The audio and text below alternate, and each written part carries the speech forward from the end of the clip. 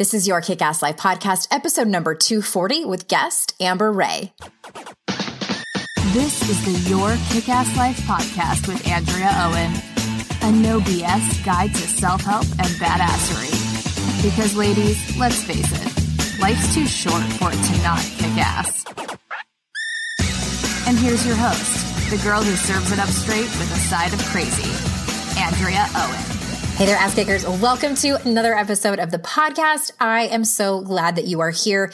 Thank you for joining me this week. I have a story to tell you before I jump in to the conversation that I had with our guest, Amber Ray. Many of you are on my email list, so you may have read this email that came through to your inbox a couple of weeks ago, but I know many of you are not, or you just delete my emails. So this will be new to you. I want to tell you this story because I got so much response from it. And to be honest, it was one of those stories where before I sent it out, it was like the cringy face emoji where I was like, oh my God, am I actually going to send this out to people and like tell everyone this very personal story? But so many of you messaged me saying, oh my God, that email you sent out this morning is so me, or that was me. And I made sure this is one of those stories too, where I don't want my children to hear it. They're too young for this. So maybe, it's not explicit. It's not that explicit.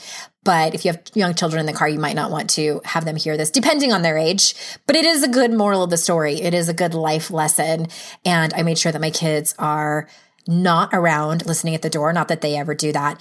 But I want to tell you this story because it was one of those things where, again, just huge life lesson. All right. So let me just spit it out because I'm like kind of stalling. Yeah.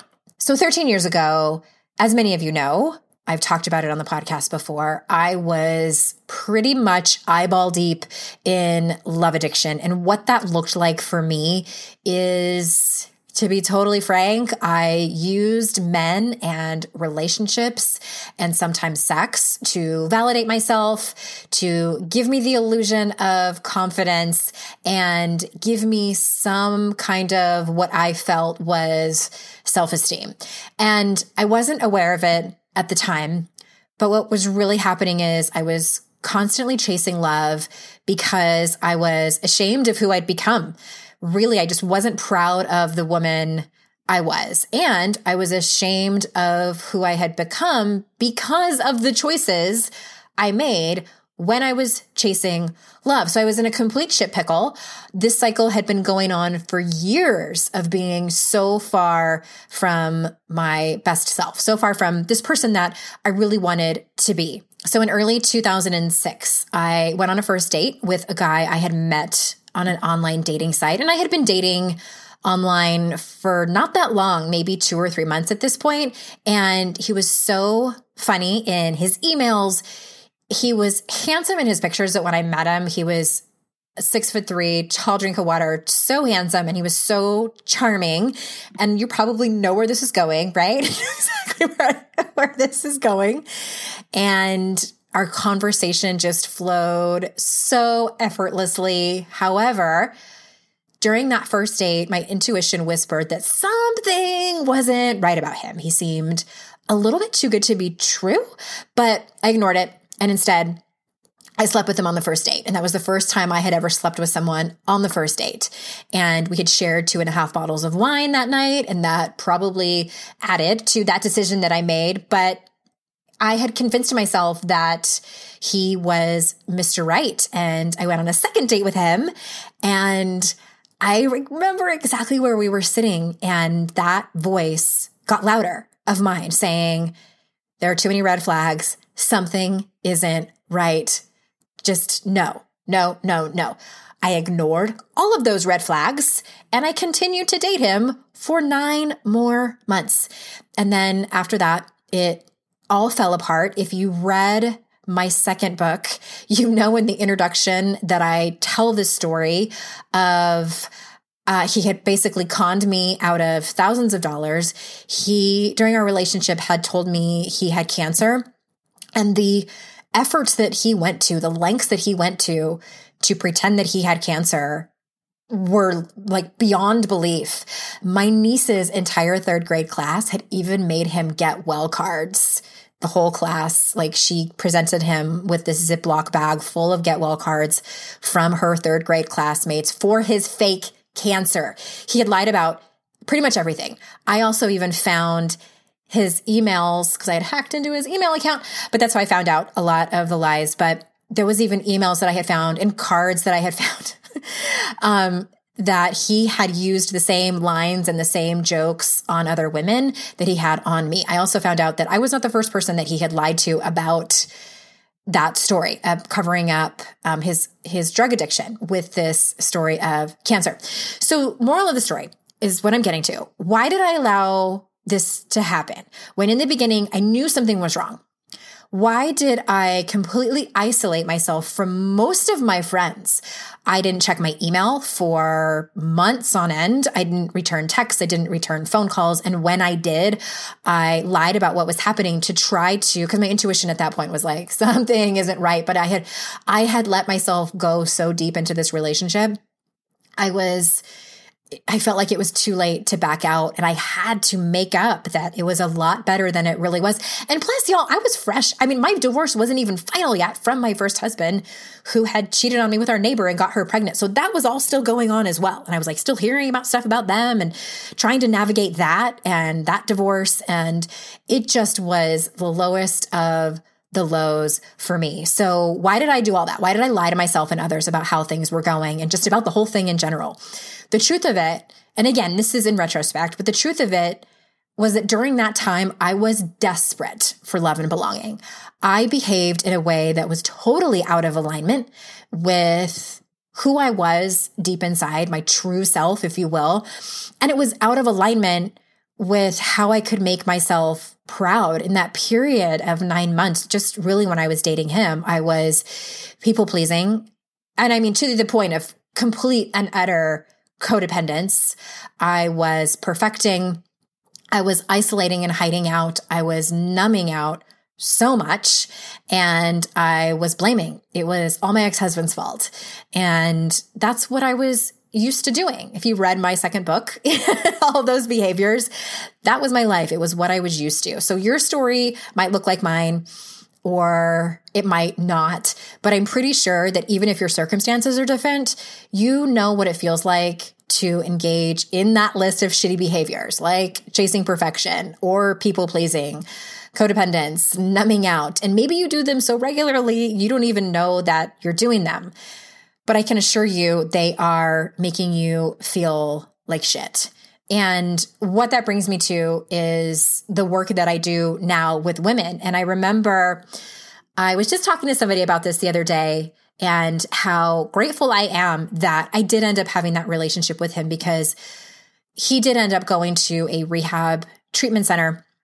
And I was invited for Family Week, and I got to go there for a few days, and of course was there for him as we were trying to work it out. It ended up not working out, but for me, it was the first time I got a glimpse of what my own responsibility of what I was doing, and was like, oh my God, like there are people here. I mean, even if you don't go to an inpatient treatment center, like there are people here who are like, you've just made it your job to work on yourself. That's amazing.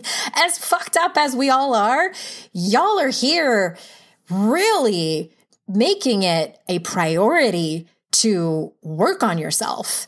And that is really what it takes. I think, you know, if you're in that place where there's been trauma, there's PTSD that's going on, where you are in a really tender place, just fresh out of something like I was, I do think for those people, therapy is your way to go for a while. For me, that's exactly what it looked like. I had to go to therapy on the regular. 12-step programs actually helped me. And then I got to a point where I was like, okay, so what now? What do I do that I've kind of like got my head above water and am really aware of all of the behaviors that I'm doing that are creating this reality that I have put myself into? What do I do now? And that's what really brought me to the work that I facilitate now. And I know that the biggest thing that has helped me the most is the work that I do that I was certified in under Brene Brown and her senior faculty and her research of the Daring Way. And I've talked to y'all about that a little bit because I, over the last 4 years, have facilitated that one-on-one privately with clients. And now what I did, then I said, hey, I'm going to do these retreats at the end of the year. And a bunch of you said yes, and those sold out really quickly. And I know it's not feasible for a lot of you to travel because you have kids or whatever the reason is. So I wanted to create something that is feasible for you. And that's why I created the mentorship. And the mentorship is the Daring Way work that is all based on the topics of vulnerability. Because you know what? In order to face all that shit I was doing, to take responsibility for my life was vulnerable. In order to set boundaries and have hard conversations with people and say, no, you know what? I will not allow you to treat me like this anymore.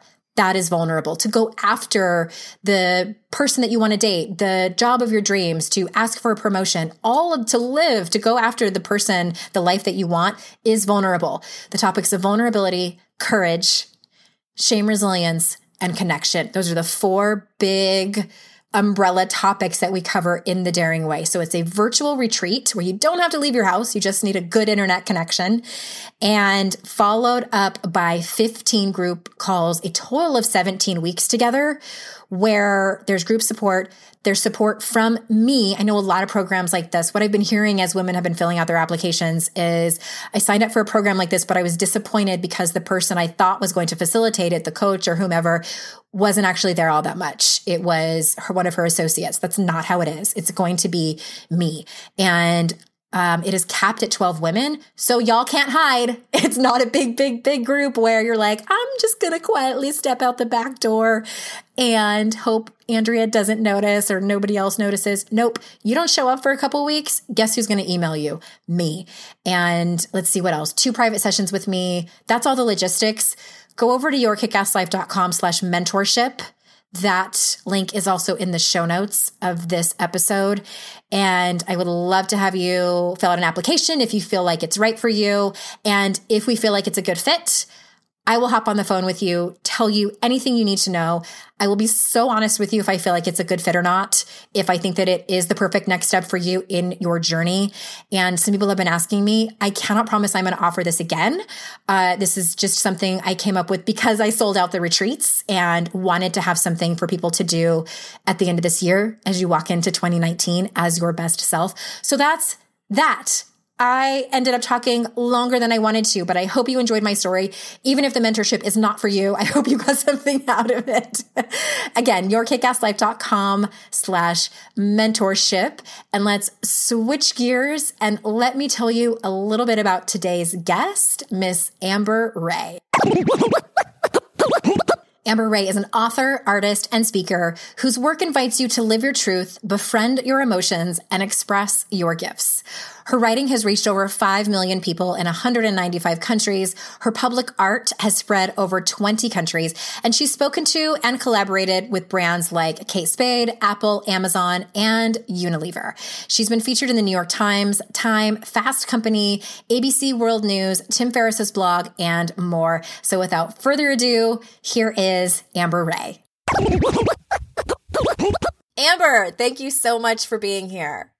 Of course. It's my pleasure. Thanks for having me. I'm just really excited. I get really excited anytime somebody has a book because I know how that is. I know it's like birthing a baby and how exciting and emotionally just crazy it can feel. You know, everyone's experience is different, but I want to jump right in because I have several questions and we might kind of go all over the place. And it is because that's how it happens in the world of personal development. You jump from one topic to another because they can be so vast. But let's start with something I think that all of my listeners have struggled with to varying degrees in one time of their life or another, maybe even currently. And that's the topic of playing small. So what are some ways, can you give us some advice about how to overcome that fear and instead go all in, whether it's a project or a dream or changing your life? Yeah. So quick story first, since you brought up the book. So when I woke up on my 30th birthday, I noticed that I was really sad and I was very confused because it was obviously my birthday and I wanted to be happy because it's a happy birthday. And, I've been doing a lot of work around our emotional landscape. And so decided to take out my notebook and use the tools that I know to look at that sadness and understand where it was coming from. And so I pull out my journal and I'm like, hey, sadness, it's me, it's Amber, you're here. I see you. Thank you for showing up. What is it that you want me to know? And sadness said to me, first long-winded, lots of things, and then finally got to a point where I really felt something. And that's when sadness said, you're playing small and I'm sick of it. Shut up. And I was like, woo. All right. So wait, I'm going to stop you before you continue. So when you journal like that and do those kind of, you can call it a meditation or whatever it is it like a feeling that washes through you? Do you just start writing? Do you hear it? Like, how does that work for you? Yeah. I mean, I have a lot of characters. I have like 27 characters in my head that I talk to. Okay. That's a little bit alarming, but yeah, go with it. My good friend calls it multiple personality order. Right. I thought the same thing, but yeah. So it's a combination. Sometimes I hear a voice that's like, you're not good enough to do that, or sure. Who do you think you are? Or this isn't very good. And, that's like one kind of thing. Other times it's just like an overwhelming sensation or feeling in my body that I'll just like feel. And then I'll be like, what is this feeling? Oh, okay. This is like sadness. What's going on here? And then for me, as a writer, I immediately turn to my journal and I get curious. I quote unquote choose wonder.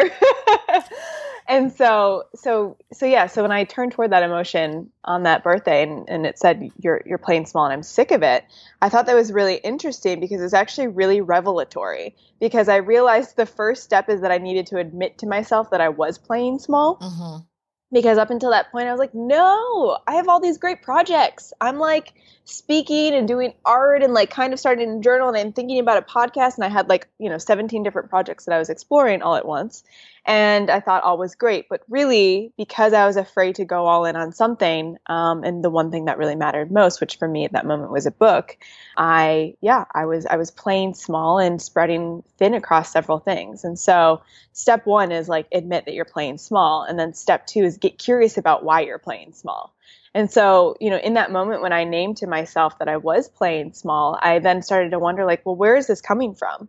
And, there was a fear of, not being good enough, of not deserving it. There was all these stories that I started to unpack and really just like flesh out. And so I really love the process of getting to the root. We can like, here's something to fix it, but like, actually let's understand where it's coming from. When I understood that it was this fear that it might not be good enough, that I might not be ready, that people might hate it, and all these things, I began to flesh those out. I then could look at each of those stories and either revise it, shift it, or wonder where it came from and if it was even mine or if it was something that I had inherited from someone else. Oh my gosh. Okay, no, keep talking. I'm going to cut you off. I'm just excited about what you're saying. This is what happens all the time on my podcast, but go ahead. No, I'm curious where you're going to go. Well, that's exactly, you said the word that it just seems like, and I know this is like the theme of your book is curiosity. And that's what I am a peddler. I am an evangelist of curiosity. And I love that and this is actually admittedly something I need to, in my own practice, do more of, because I'm samesies. If I journal it out, it's amazing to me what actually comes out on paper. And it's similar. That's why I got really curious about how yours shows up in your life. And mine is similar, but it comes out in my writing, things like you're playing small and I'm sick of it. And I do actually have a question to add on to that. So how would one, because when I have guests on, I often think, okay, what are my listeners thinking right now? Yeah. And I'm assuming that some of them are thinking, okay, but I'm doing so much. They tend, like you were saying, like all of the projects that they have, their to-do lists are so full. So how would one distinguish when they are choosing the small projects, I guess is my question. Yeah. So I have another story. Okay. I'm a story person and then I go into tactics. So because it stems from what I started. So after 30th birthday, all of that, my fiance gifted me this workshop with Elizabeth Gilbert and Rob Bell. And I'm sitting in the audience and someone asks Liz, how do you do everything? And I'm like, yes, Liz, tell me how you like do all the things. Secrets. Tell me the secrets because I'm doing all the things too and I want to do them all really well. She told a story about when she was wanting to write but not really writing, and she was complaining to this wise older woman, and the wise older woman said to her, listen, you're going to have to say no to claim the life that you say that you want. And she was like, yeah, you're right. I should say no to all these things that I should be doing that I don't want to be doing. I should say no to this. I should no to this. And the wise older woman stopped her and she said, no, you have to say no to things that you do want to claim the life that you really want. So what do you want even more? And so, you know, for me, it's always a process of like, wait, what do I want more than all the other things? And it's a process of really knowing what my priorities are. Because anytime I'm saying I don't have enough time, there's so much on my plate, what I'm really saying is that I don't know what matters and I don't know what my priorities are right now. Mm-hmm. And so it's really a process of pausing. And I like to make 2 lists. I'll like down a sheet of paper. On one list, it's like, I want this. And then on the second list is I want this even more.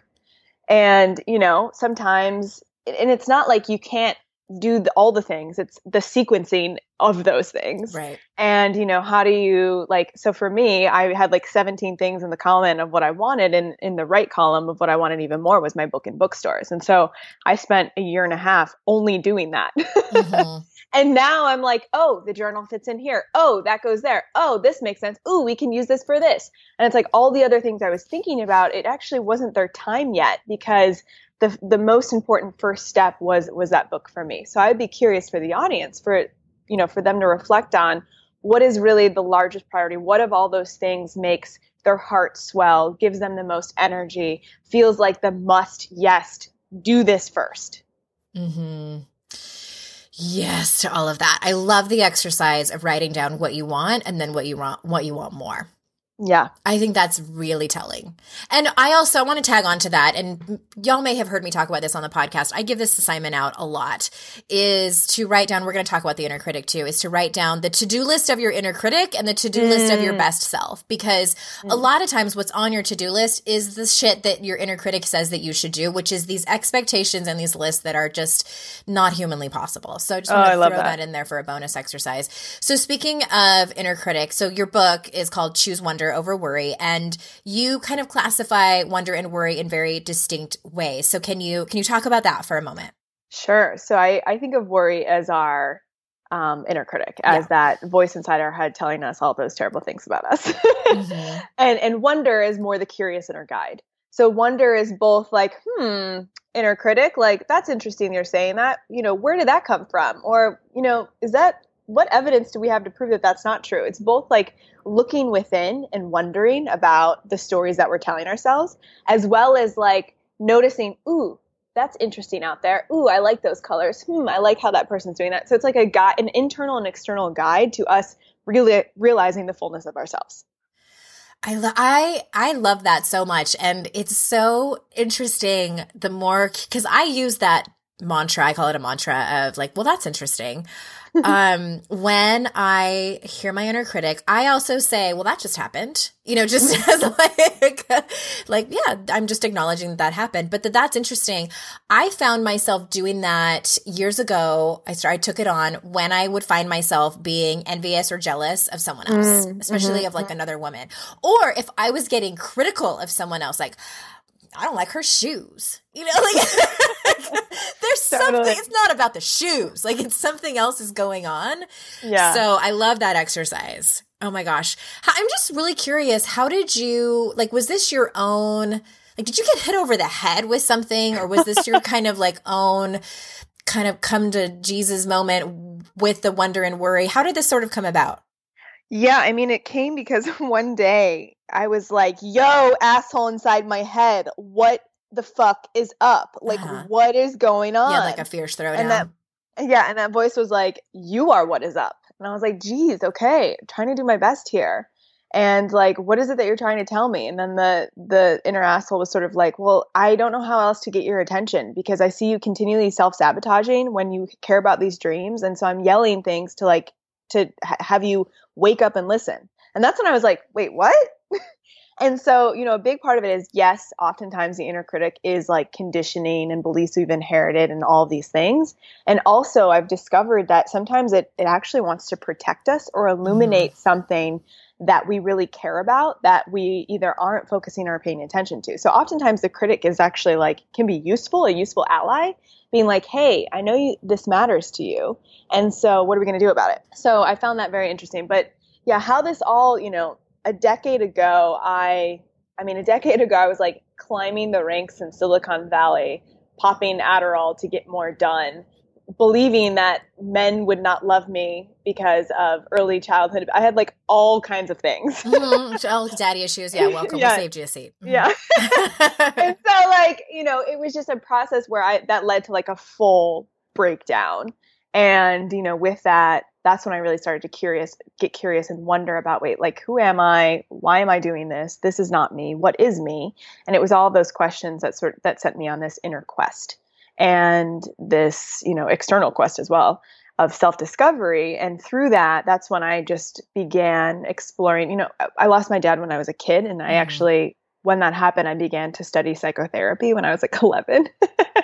So I was a strange kid that was just always interested in the realm of the inner world. And so that coupled with this life breakdown and then really diving deeper and deeper into the world of personal development and psychotherapy and neuroscience and all of that all culminated into the wonder and worry work and all of the 27 characters inside of me.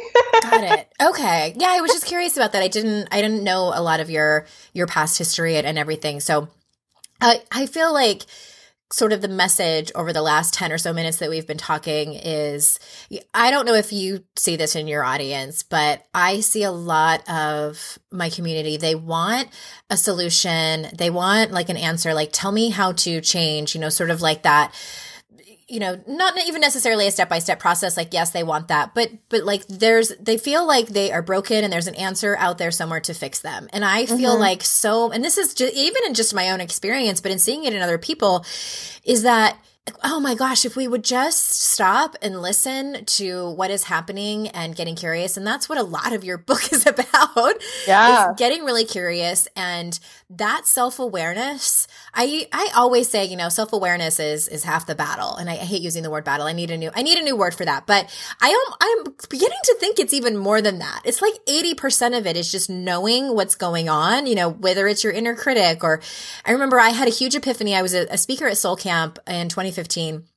And I had this huge aha moment, awakening at a workshop that Natalie Berthold did with like family constellation therapy. And Terry Cole was one of my roommates. We were all kind of bunked up together. So I excitedly, I'm like, she's a psychotherapist. I'm like telling her that this happened. And I uncovered this core belief that I had. And oh my God, what do I do with it now? And she was brushing her teeth and she was like, well, you don't have to do anything. And I was like, oh. Are you sure you're not just saying that because you're brushing your teeth? Like, no, like you don't have to. But which brings me to my next question for you is what are some ways, here I go, like, give us some strategies. But I'm asking about the inner guide. We've been talking about this inner critic and, your journaling practice and listening to this inner guide. What are some ways that which we can be more in tune with it and listen? Okay, I'm going to take a step back and then I'm going to answer that. So what you said, broken, wanting an answer to fix it. What I've often found that helps me is remembering that my mess is my message. And so anytime I'm like, oh, this is so broken, I'm like, wait. Actually, where I'm broken, I can use this as fuel. I can take this mess and use it to uncover something inside of me and then use that message to support and guide others. Just felt called to say that. Yes. And then totally, like the answer, we're looking for answers outside of us when those answers are actually within. So it's how do we tap into and get that answer? And first, so there's 3 steps that I walk through anytime like the inner critic or worry is chiming in. And this is really how we can use our wonder to get curious about the worry and often find wisdom. And so there's 3 steps. It's first, you name it. And that is, Dr. Dan Siegel, he's a psychotherapist, and he said that, he coined the phrase name it to tame it, which is basically, research shows that when we can name what we're feeling when we're feeling it, we can reduce our sensation around it by up to 50%. And so like if you're feeling anxious, you're feeling afraid, you feel like you're playing small or like whatever it is, or like maybe it's just a sensation in your body and you don't know what's going on, but you don't feel like yourself.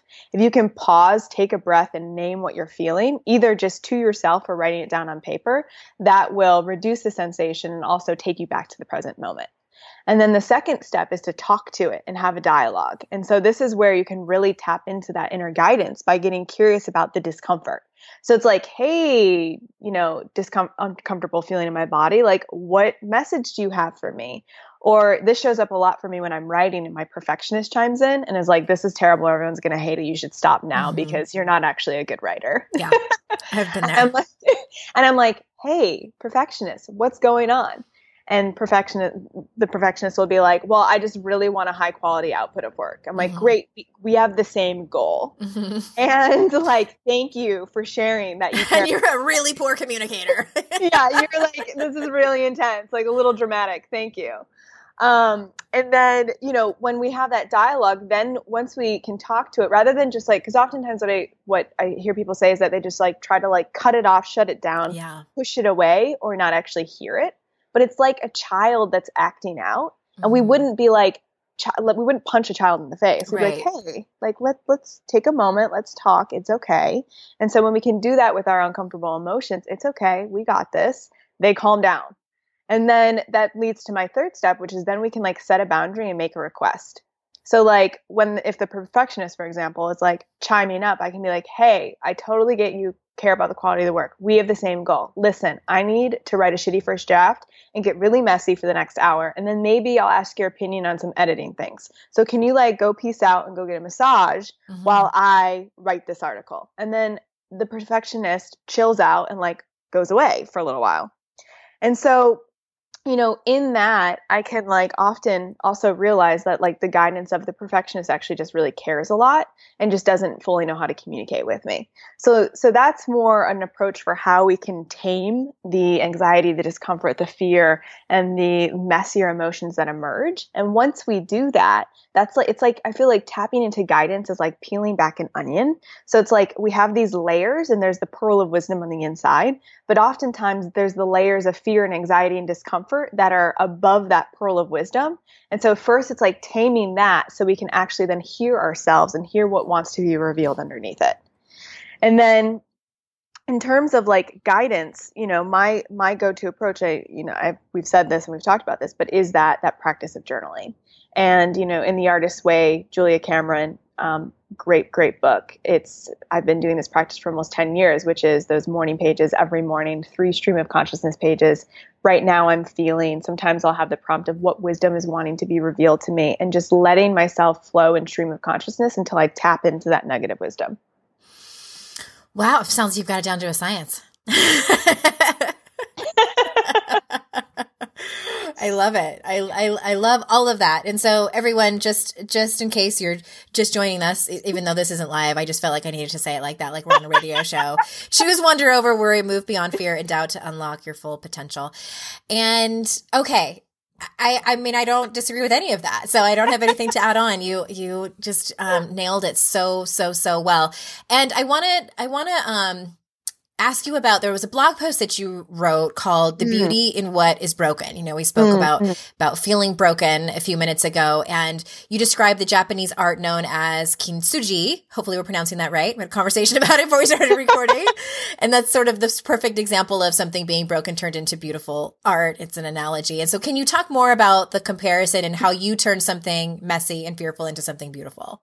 Yes, I love the Japanese art. I hope I'm going to say it right now, kintsugi, which basically it's an art of taking shattered pottery and they piece it back together with gold lacquer. And the process does not hide the broken cracks, the edges, the imperfections, and rather it's a celebration and a highlighting of those edges as making a unique piece of art that otherwise would not exist.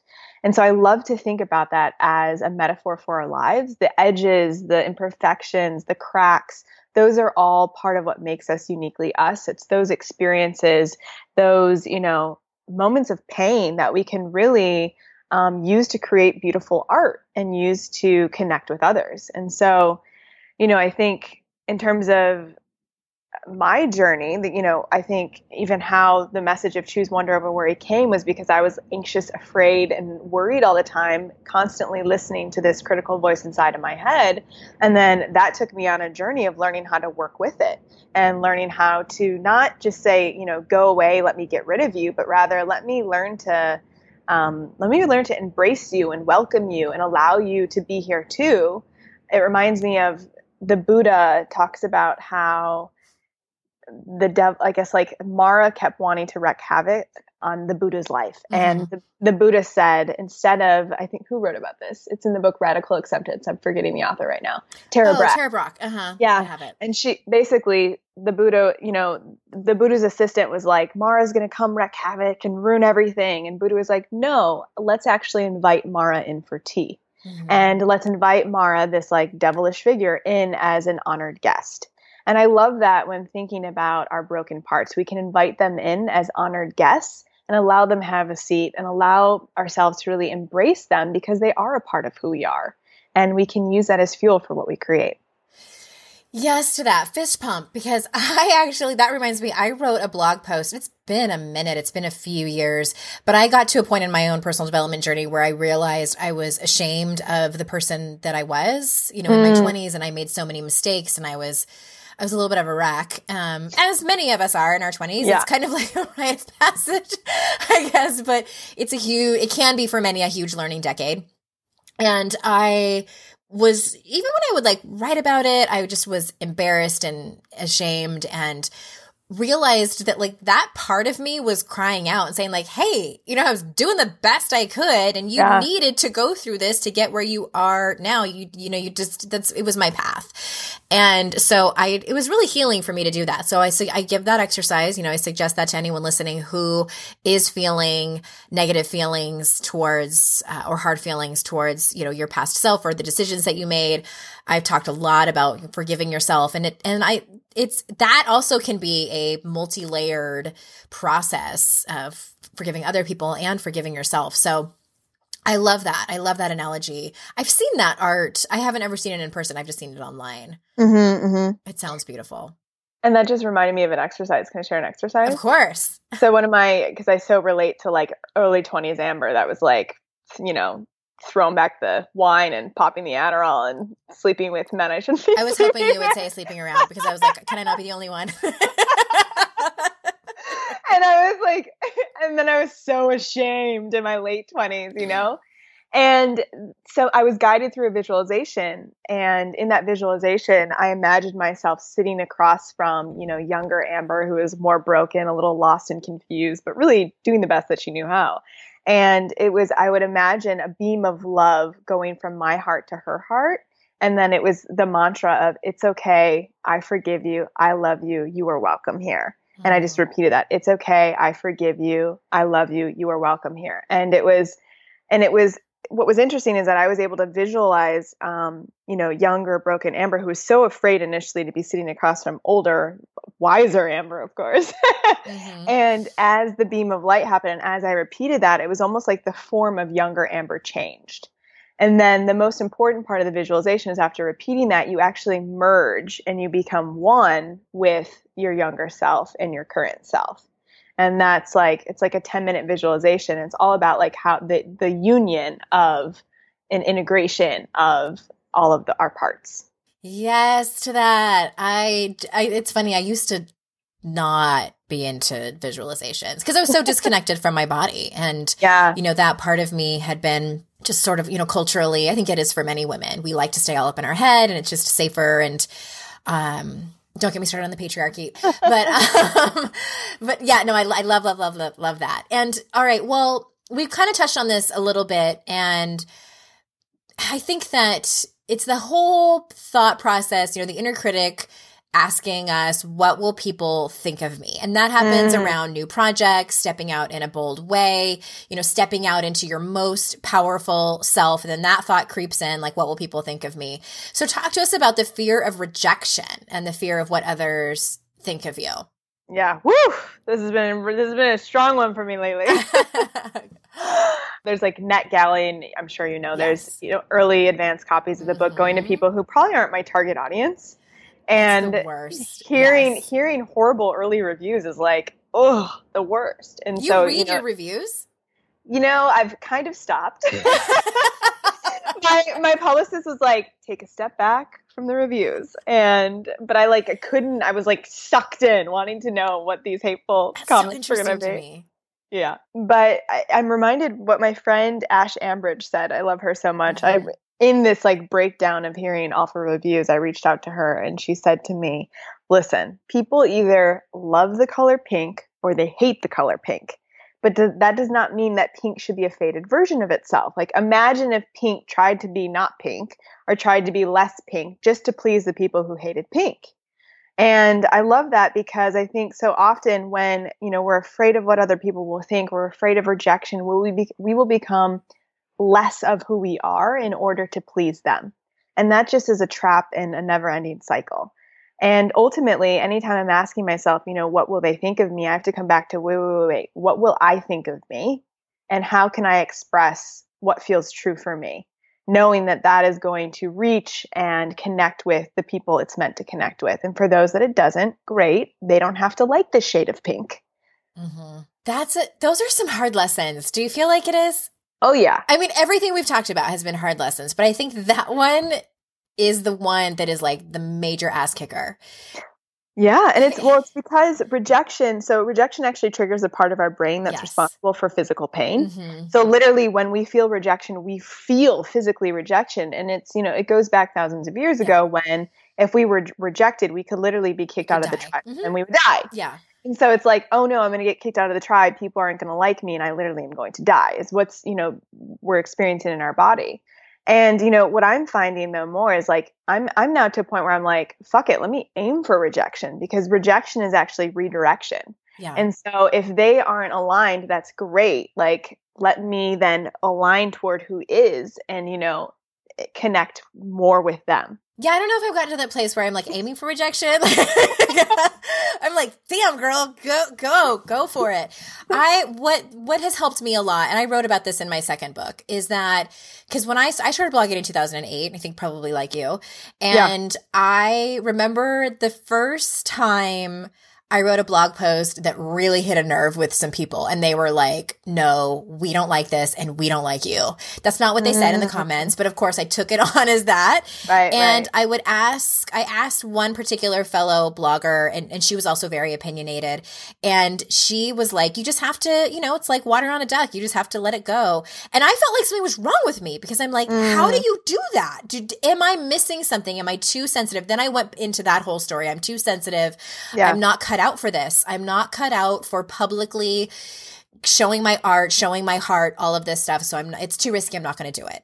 And then what I learned was that I'm not too sensitive. I'm human.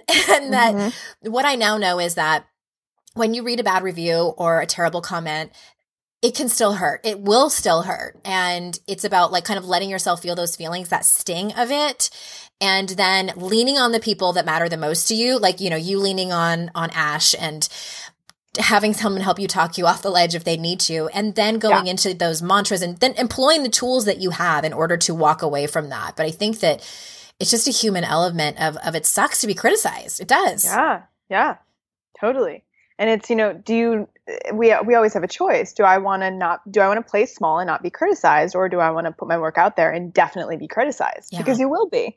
And then we build a resilience. It's not easy. It's like a muscle. Mm-hmm. It's really uncomfortable at first, but not everyone's going to love what we create, and that's okay. Every time you up level, I think that you get met with every topic we've talked about here, and especially this one. And I had a mentor tell me, because still to some degree, but especially in the beginning, I had this massive fear of disappointing people. And I don't even know where that comes. I'm gonna have to like look into family of origin stuff. Like, where does that come from? Where's the origin of that? Oh yeah. But and that will make you play small because, when you are out there more, blah, blah, blah, people understand what I'm talking about.